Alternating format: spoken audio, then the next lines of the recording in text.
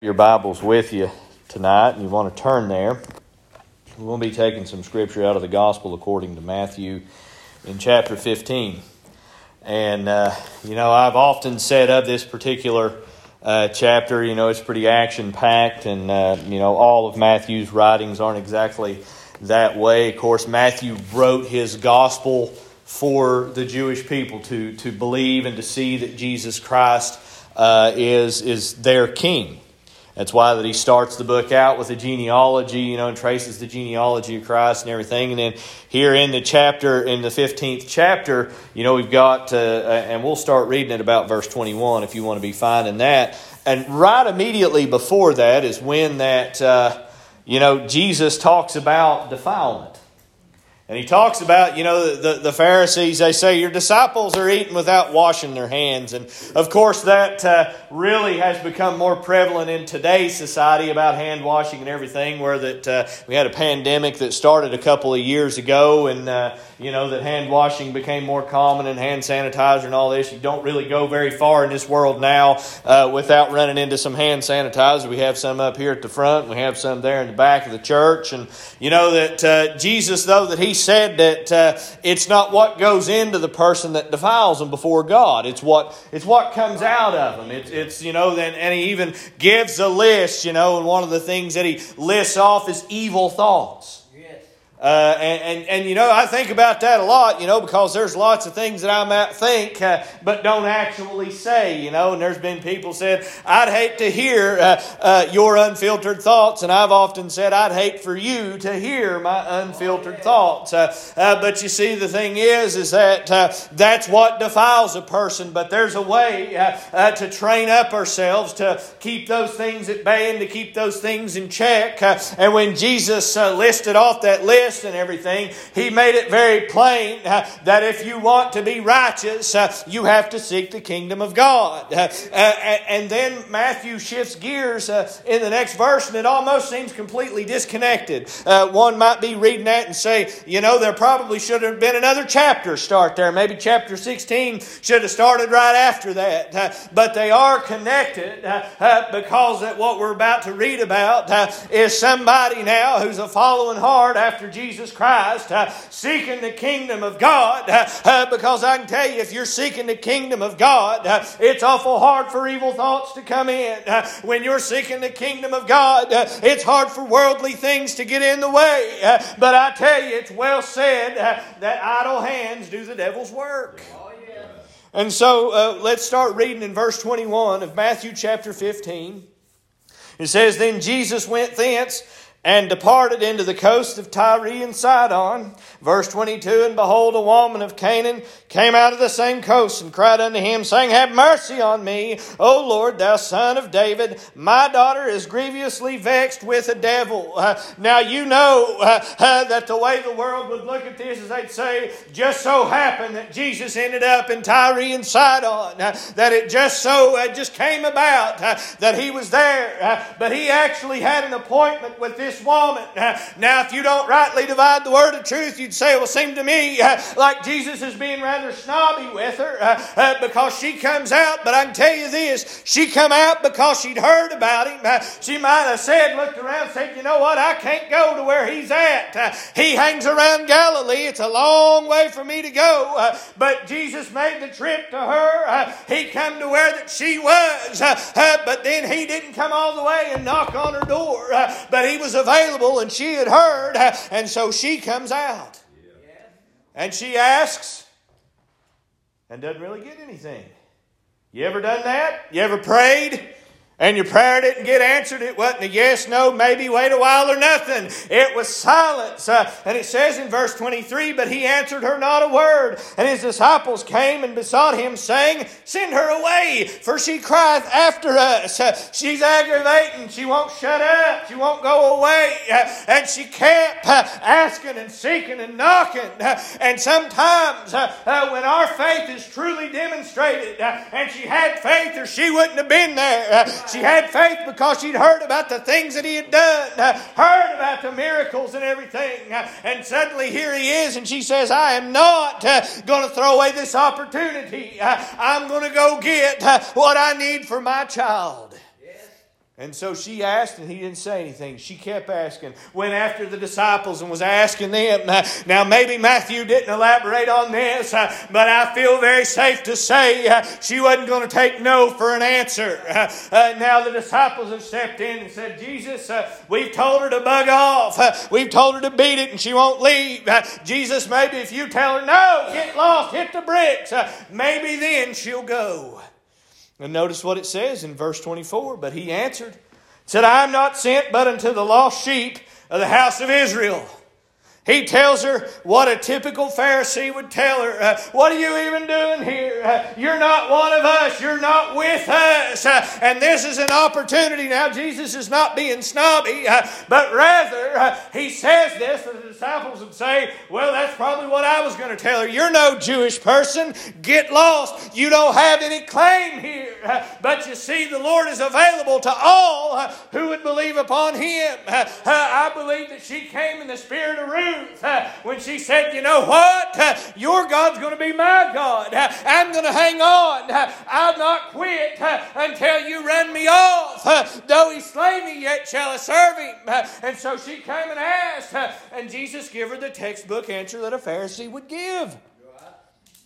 And it was really just more of an opportunity for her to demonstrate her faith.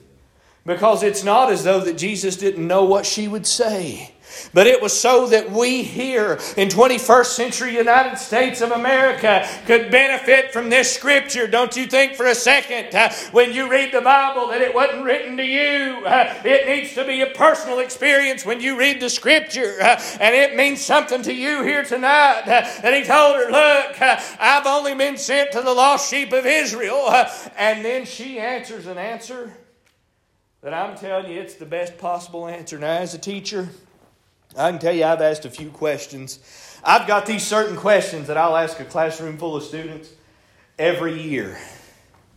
And often there's a certain one that I'll ask, and I'll not belabor you with it, that I'll ask them after teaching them a little bit, that I've only ever had one student answer correctly. And I must say, trying to tamp down the pride a little bit, the one kid that answered it rightly was my own daughter. When I asked that question, now I had to push the peacock feathers down when she answered it right. And I had never given her the answer, never told her anything about it. But I'd taught her how to think about it. And a lot of times your faith resides in your attitude toward the Lord. That you've got to do a right kind of thinking. You see, when you're thinking right, those evil thoughts that I mentioned earlier, they can't come in. Because those evil thoughts will lead to murders and thefts and lasciviousness. And you see that when you get somebody thinking right, then they'll do the right things and they'll have the right answer. Because he told her, look, this ain't for you. This good stuff's reserved for the lost sheep of Israel. But notice how she answered in verse 25. It said, then she came and worshipped him, saying, Lord, help me. She still won't give up. She still hangs on. And trust me, brothers and sisters, you need to hang on. Even when it seems like when somebody look at you and say, you know what, you ought to just curse God and die. You ought to just give up on that. Quit on all this foolishness. But I tell you, a lot of times when you're hanging on by your fingernails, that's when the world's about to see the power of the Lord demonstrated in your life. And you'll notice now he says, it is not meet to take the children's bread and cast it to the dogs. The nation of Israel viewed the Gentiles as a bunch of dogs. They were worthless and useless to them. Now, it wasn't like dogs we count it nowadays where they're a member of the family, but rather something to just be kind of run off. And Jesus told her, look, I'm not giving the best to you when it's reserved for the children of Israel. But now, notice what she says. She says in verse 27, and she said, truth, Lord. She didn't say, hey, now, wait a minute, that's not fair. Why are they? What makes them so special? The very same ones that he's telling us about are going to be the very same ones that take him and nail him to a cross. And she says, I don't dispute that. And she goes on and says, yet the dogs eat of the crumbs which fall from the master's table. You know what she did? She looked and said, I know you can do this, and I know that it ain't really anything to you. It's not difficult for you. I know that you have the power to heal these things. I know that you have but to speak the word. This is one of the few times that Jesus marvels at somebody's faith. The other time was when a centurion, Jesus was coming to his house to heal his servant, and he'd sent some of the Pharisees, and they'd said, now Jesus, this guy deserves for you to do this. He's good to us. He's nice to us. Almost like that the nation was indebted to him. And the centurion understood it better than they did, and he told him, no, don't tell him that. He ain't got to come. I'm not above him. He sent another man and said, Lord, I know you don't even have to come to my house. I know what authority is. He said, Jesus, I know that you have but to speak the word, and it'll happen. And Jesus marveled at his faith. And when this woman looked and said, Jesus, it's but crumbs. It's a little thing. Her daughter was demon-possessed, cast down by Satan, mind overthrown, really just in the grips. And I tell you, church, a lot of times we need to remember who it is when we pray that we're talking to. It's the God that is the high authority. It's the God that has the sovereign power. And He has but to speak the word, and it'll happen. And if you forget that, you need to go all the way back into the book of Genesis and read what happens when God speaks. When He said, let there be light, there was light. When He said, let the land be divided from the sea, that happened. When He said, let the earth bring forth herbs after its own kind, it happened. When He made man and formed him in His own image, He breathed life into him and made him a living soul. And you think that your problem is too big for God? You think that it's insurmountable? This woman, she looked and said, now, my daughter being grievously vexed with the devil, her own words. And then she looked at Jesus and said, but I know this ain't hard for you. It's crumbs from the Master's table. Yeah. When's the last time you've prayed for crumbs from the Master's table? And yet Jesus, in another place earlier in this same book, He said, ask, seek, knock. He said, if you ask, it'll be given. You seek, and you'll find. You knock, and it'll be open. And this woman, she didn't quit knocking. She didn't quit asking. She didn't quit seeking. That if you read in the 11th chapter of the Gospel according to Luke, you'd find right after that Jesus tells the disciples, gives them an example of prayer, that then He begins to relate to them. There is a reward in persistence, and that persistence is based in your faith. Yes. That you may look around. And I've had obstacles crop up in my life, and a lot of times I think about a little shepherd boy who'd gone out to take his brother some food and check on him. Yeah. And Goliath comes out, and he'd been doing it for days. And God sent David there. It just so happened, according to men, but we know it was God's heavenly appointment sent him out. And David come out there, and now he asks, who is this uncircumcised heathen Philistine that defames the name of the Most High God, that speaks against him? And they, shut up, you little runt, go back to the house and tend your sheep. You have no business here. And David told him, look, there's a cause. Is anybody going to answer it? And nobody would. Right. Until David said, I'll go.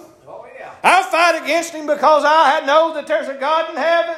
And he went out, and you know that I've heard lots of sermons on when David went down to the stream and chose him out 5 smooth stones. Oh, yeah. And I've heard people speculate, and I'll go ahead and tell you that compared to them, I guess I'm an intellectual pygmy when it comes to understanding.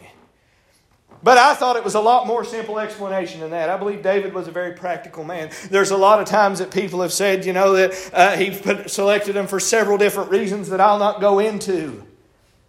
But I think he got 5 just because he said, it probably won't take more than 5 to take him down.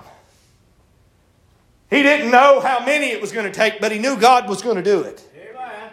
Now some have said, oh, it's for his brothers. I don't know. But I can tell you this, that David went in faith believing. And this woman now, when she asked this of Jesus, all she said was, now I know that it don't take much, and I know that you can do it. It's but a few crumbs. And Lord, I'm going to put my trust in you because I can't win this battle. The same as King David, or the little shepherd boy David before he was ever a king.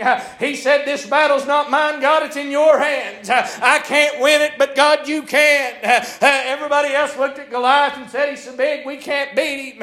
And David said, he's so big, I can't miss. Oh, yeah. When he stepped out on that. And you see, a lot of times it may take more than asking once. When Elijah began to pray for the drought to be over and he sent his servant. First time he sent him, nothing. Second time, nothing. It's very similar to Naaman when he went down into the river Jordan, and the first time he dipped, nothing, and the second, and just kept on until that it was enough, until that faith had been satisfied, faith had been demonstrated. Do you demonstrate your faith before the Lord that you may strengthen it? Because I can tell you a lot of times we're operating at a low level of faith when we should be a lot higher because of what God has done in your life. But a lot of times we look around and say, well, this might be too much. Maybe I've asked for too much. Have you not heard about the God that you serve? His arm's not short. He's not slack concerning His promises. That He is sovereign. He has all ability. And all might is His. There's no questioning of His understanding. When we pray, we need to remember who it is that we're talking to. Sometimes before we get down and pray, when we have a need, we need to look around and say, God, I know that beside you, there is no other. You are the author and the finisher of my faith. And Lord, I know it don't take much faith to get something done. This woman had great faith. We've seen other examples in the New Testament where a person didn't have a whole lot of faith, but it was enough. And you'll notice now, she told him that. And then in the next verse, verse 28, it says, then Jesus answered and said unto her, O woman, great is thy faith. He looked around and said, that's the kind of faith that you don't find just anywhere. She knew how to trust Him and trust in His authority. There's a reason in Psalm 91 that it says that he that dwelleth in the shadow of the Almighty shall abide in the secret place of the Most High. They count on it. They depend on it. They're sure of it. And she was sure of what Jesus could do there. The disciples later now, they were on shaky ground through most of their careers. But when they met the resurrected Christ, they became sure, Brother Dennis. They quit waffling back and forth. Peter wasn't afraid of the Sanhedrin court anymore. He pointed his finger right in their face and said, Jesus Christ, whom you crucified, it's His authority that I've come in, that I receive healing, that I was able to heal that man. It's Him, and it's all on Him. Because you think about every time that the disciples failed, that a lot of times what He would do is He would look at him and He would say, where's your faith? Oh, yeah. Where is it? And it wasn't as though that they didn't have faith of some kind. Everybody has faith of some kind. Yes. I was speaking with a professor at Marshall University who I'd gotten acquainted with. And he said, all that faith business, he said, that's useless. And I said, absolutely not. You're wrong. And he said, how so? We were standing in the second floor of the science building at Marshall University. And I told him, I said, have you ever looked at the plans for this building? And he acted like I was absurd. And I said, so I'll take that as a no. And he said, no, I've never looked at. Why would I do that? And I said, are you sure that the engineer did the math right? Are you sure that this building can hold up under all the weight of everything that's in it and all the people? Did you double check the math? Well, no, of course not. And I said, then you take it on faith that they did their job, that it's going to stand. Because I tell you, there's a measure of faith in everyone. But when it comes to God, people want to cast Him aside. And I tell you, though, that where real faith is demonstrated is when that you look around and maybe you do have options, but you say, I will trust the Lord rather than trust in what man says, rather than trust in what this world has. But you'll say, as for me and my house, we're going to serve the Lord. Maybe you do have other options, but real faith is demonstrated in saying, yes, I've got wit, wisdom, and ability. And I'll do what I can, but I'll trust God when I fail. I'll trust God when I'm going to come up short. I'll do what I can, leave the rest up to Him. You see, because real faith is in learning how to trust the Lord. And a lot of times, you see, we look around and when we pray, and I've been guilty of this, and I'm not saying there's anything wrong because we're told to ask. Yes. But a lot of times we need to check and see if we're asking for the right things. Right. You see, because, and I learned a lesson years ago about that when I was reading about Solomon, when he became king. And I'm sure many of you know the story. It says that God came to him, manifested Himself to him and said, ask whatever you will. And you imagine if God come to you and asked you that, whatever you want, I'll give it to you. And Solomon looked around and he could have asked for long life. He could have asked to put his enemies under his feet. He could have asked for riches and all of these things. But he looked around and he said, you know what?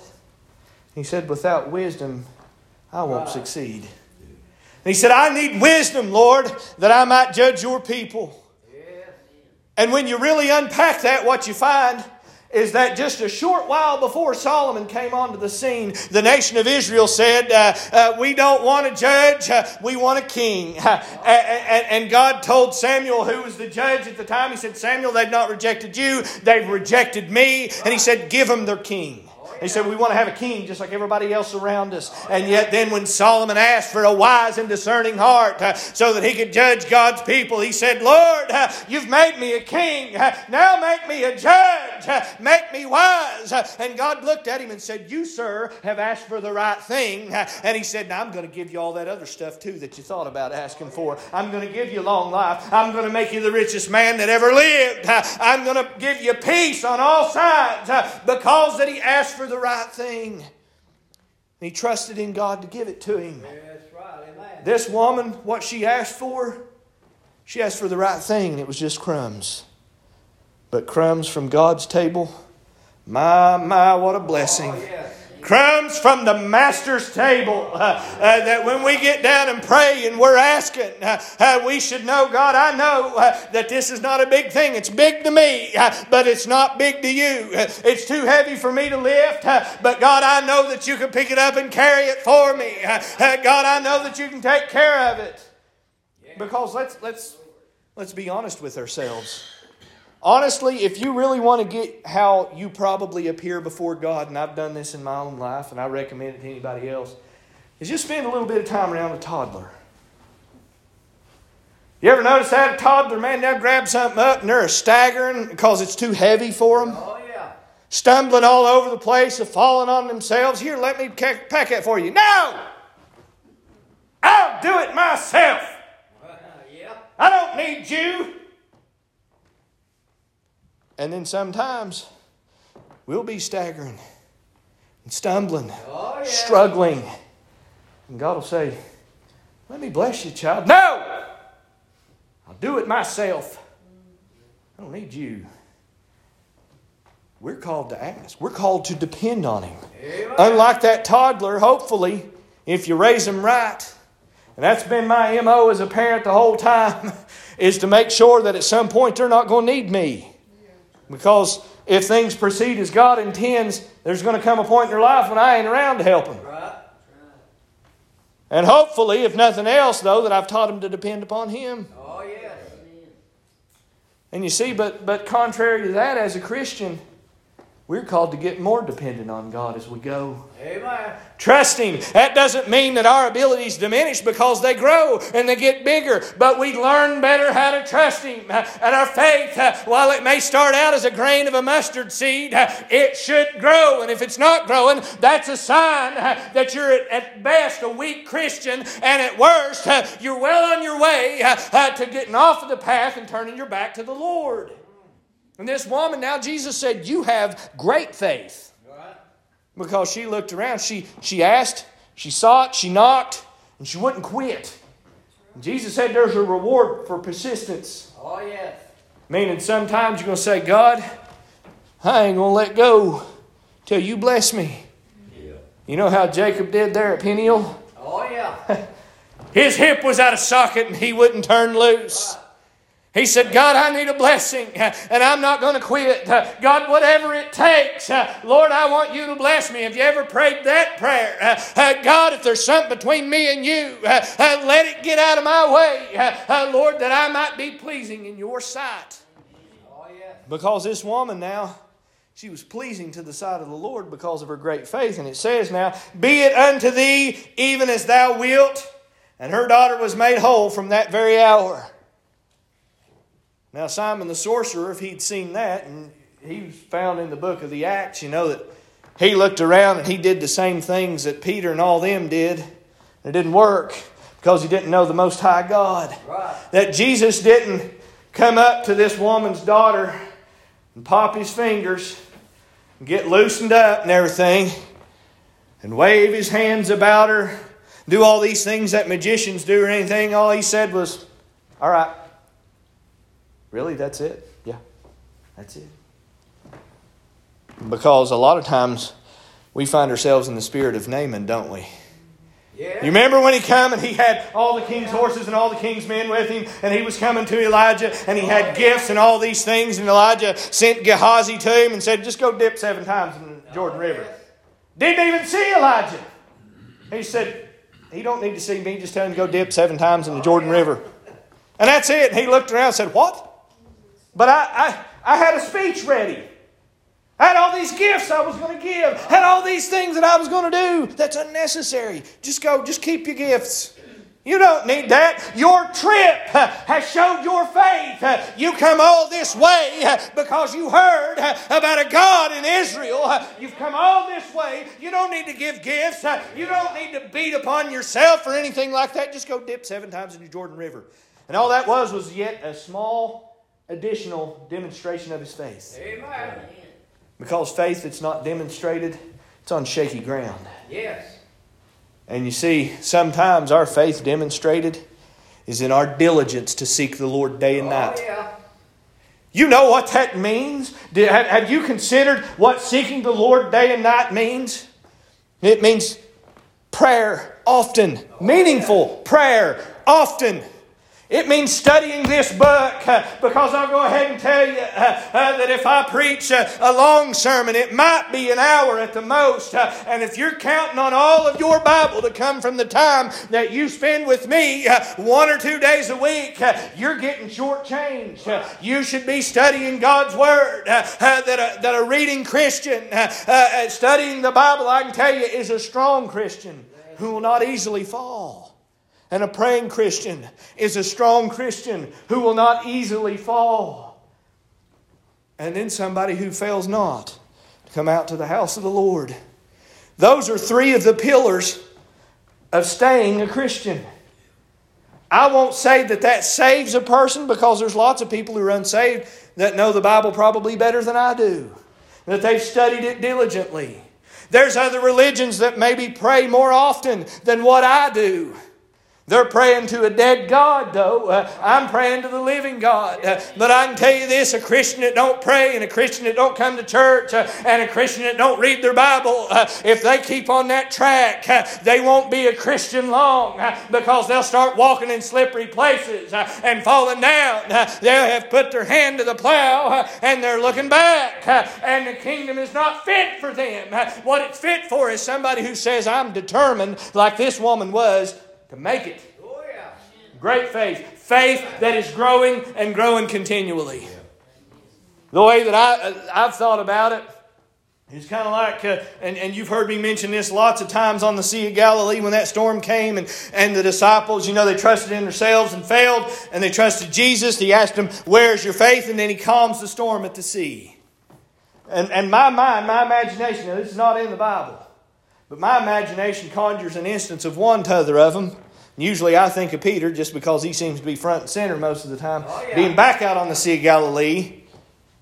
And not with the physical form of Jesus there, but they're going along and a similar thing happens. And he just looks around and says, "This don't scare me."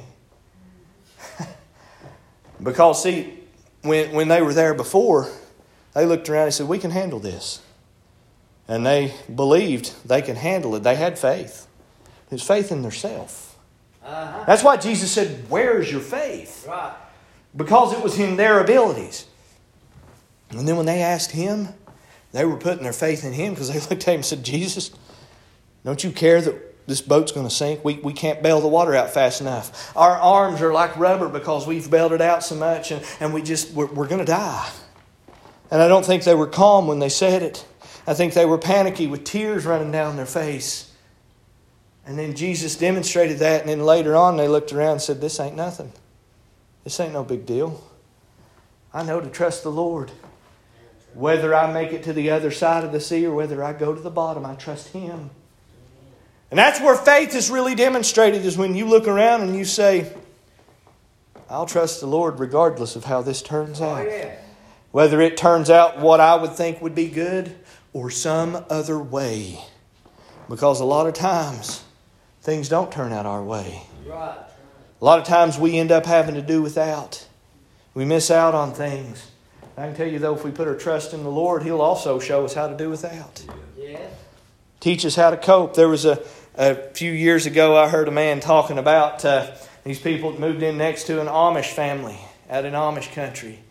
They had their big moving van come in and they packed piece after piece of furniture and possession and all that. And the Amish fella, he come by there and was watching them, said hello and introduced himself and said, "Friend, it looks like you have a whole lot of possessions." Said, "Oh, yeah, we've got a lot of stuff, and really been wonderfully blessed and all this." And he said, "Well, friend, let me tell you something." He said, "If you ever find yourself in a situation to where that you're needing more," he said, "you come see me and I will show you what it's like to be able to do without." And a lot of times, you would think, what? It don't make a bit of sense. But our contentment is in our ability to do without. Our ability to trust God that maybe we don't have it in hand, but if we need it, God will provide it.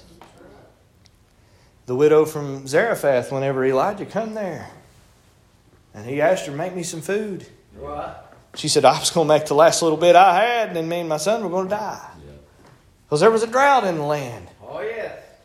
And Elijah said, "Well, make some for me first, Right. then make it for you." And said, through the rest of the drought, that every time she went back to that barrel, there was enough.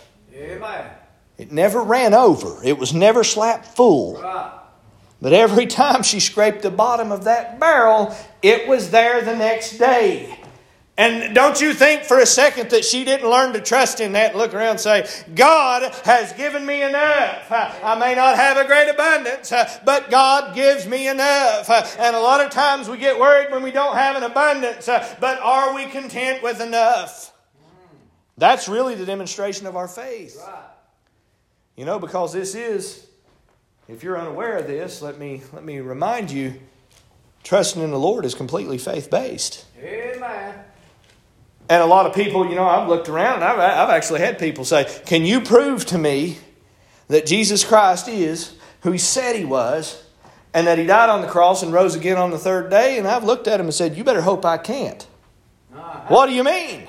And I said, "Because when the proof comes, that tells me that mercy has had its day." Oh, yes. If you don't believe me, ask the people who perished in the flood. Oh, yes. They, everyone, believed at the end. And Jesus told of a time when that He would appear in the sky. Said, all would see Him. Every knee will bow Every tongue will confess. But at that point, mercy has had its day.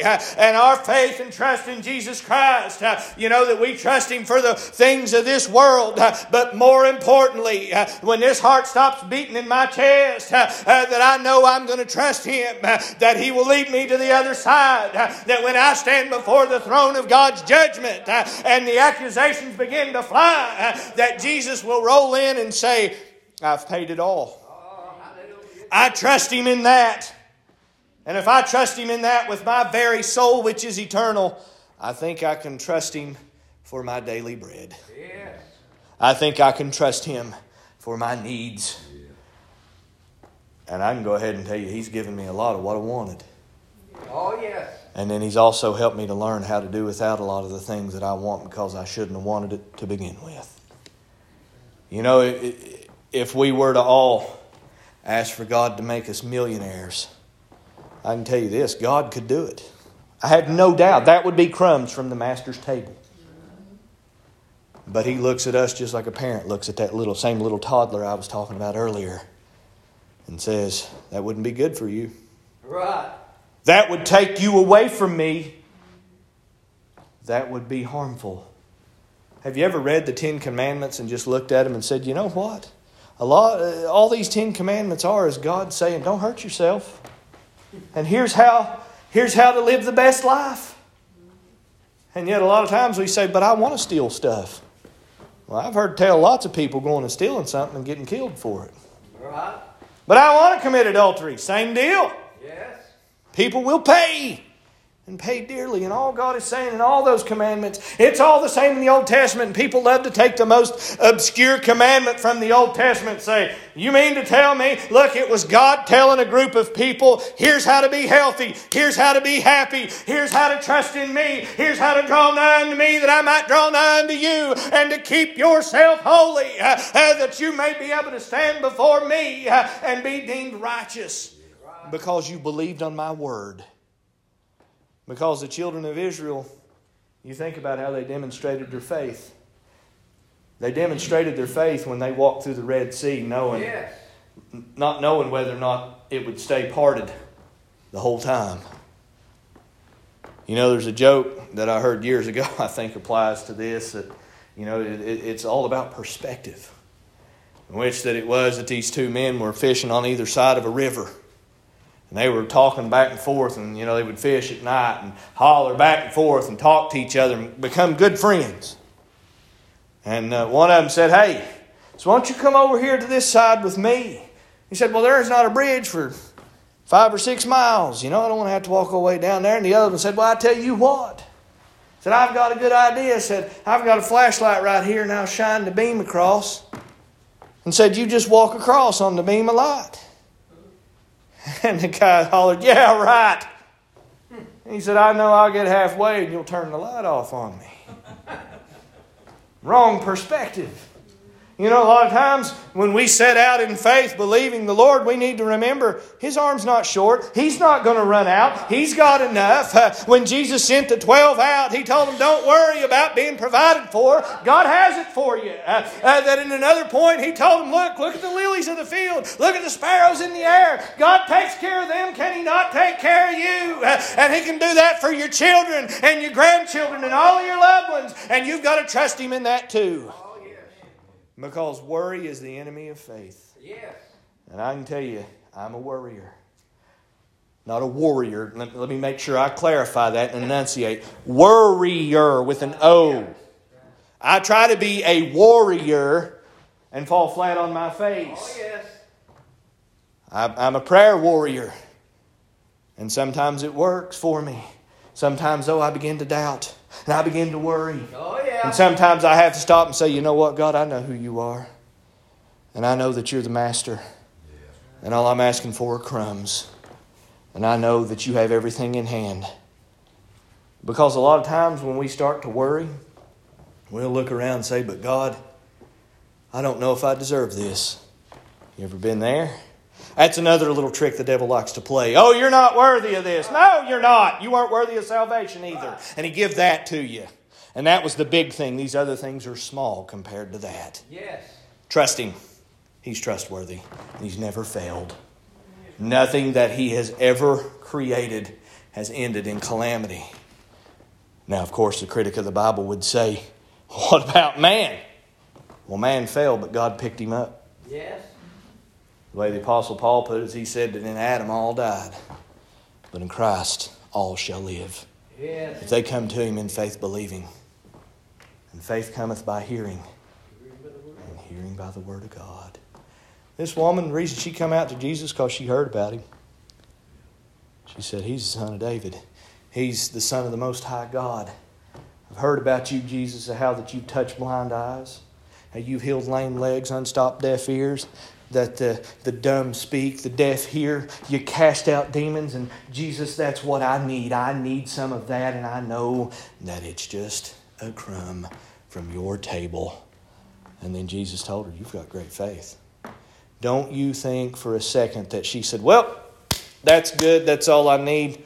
I'm not going to concern myself with this Jesus guy anymore. Jesus had an appointment. That's why He was there, was to see her so that her faith could be demonstrated. And then they'd look around and say, well, this is a Gentile. And have you ever noticed how this book starts? With a genealogy that features 2 women that are Gentiles in it. Rahab the harlot. Oh, yeah. And Ruth the Moabitess. And they both believed because of what they had heard. And this woman believed because of what she had heard. All I'm asking you to do is trust in what this book says. And the shortest way that you, or the way you can sell yourself the most short, is if you don't even know what's in this book. If you don't read it, you don't pray over it, you don't trust God, I can tell you, you are really selling yourself short. Right. It's just like working out, but only for your faith. You know, Paul, he said exercise profits the body a little bit. It helps. But you know, this body, it's not meant to last. You know, I've heard lots of things. Mom, we recently had to buy her a new refrigerator a couple of years back. And how many years did you get out of that one, Mom? About 25, I think, the one before. It had lasted quite a while. You know, and you look around now and you say, they just ain't built to last. This old sinful body's just not built to last. Right. But you see, what efforts we put into building our faith, that secures eternity for us. Because I think often about in the 24th chapter of this same book that it says many false prophets and many false Christs would arise. Oh, yes. And they would deceive the very elect if it were possible. You know why it won't be possible? Because they know the Word of God and they know the God of this Word and their faith is in Him and it's not in man. Right. That's it. That's why you can't be deceived. The Holy Spirit, Jesus said He'd lead you into all truth. Amen. Church, I tell you tonight, you need to exercise your faith, and exercising it, you're already doing part of it by being here. The next couple of steps would be to read your Bible and to pray often. Yes. And to ask God to help increase your faith. You do that, that's money in the bank. I hope God has blessed you with this message. If anybody needs the altar, it's open.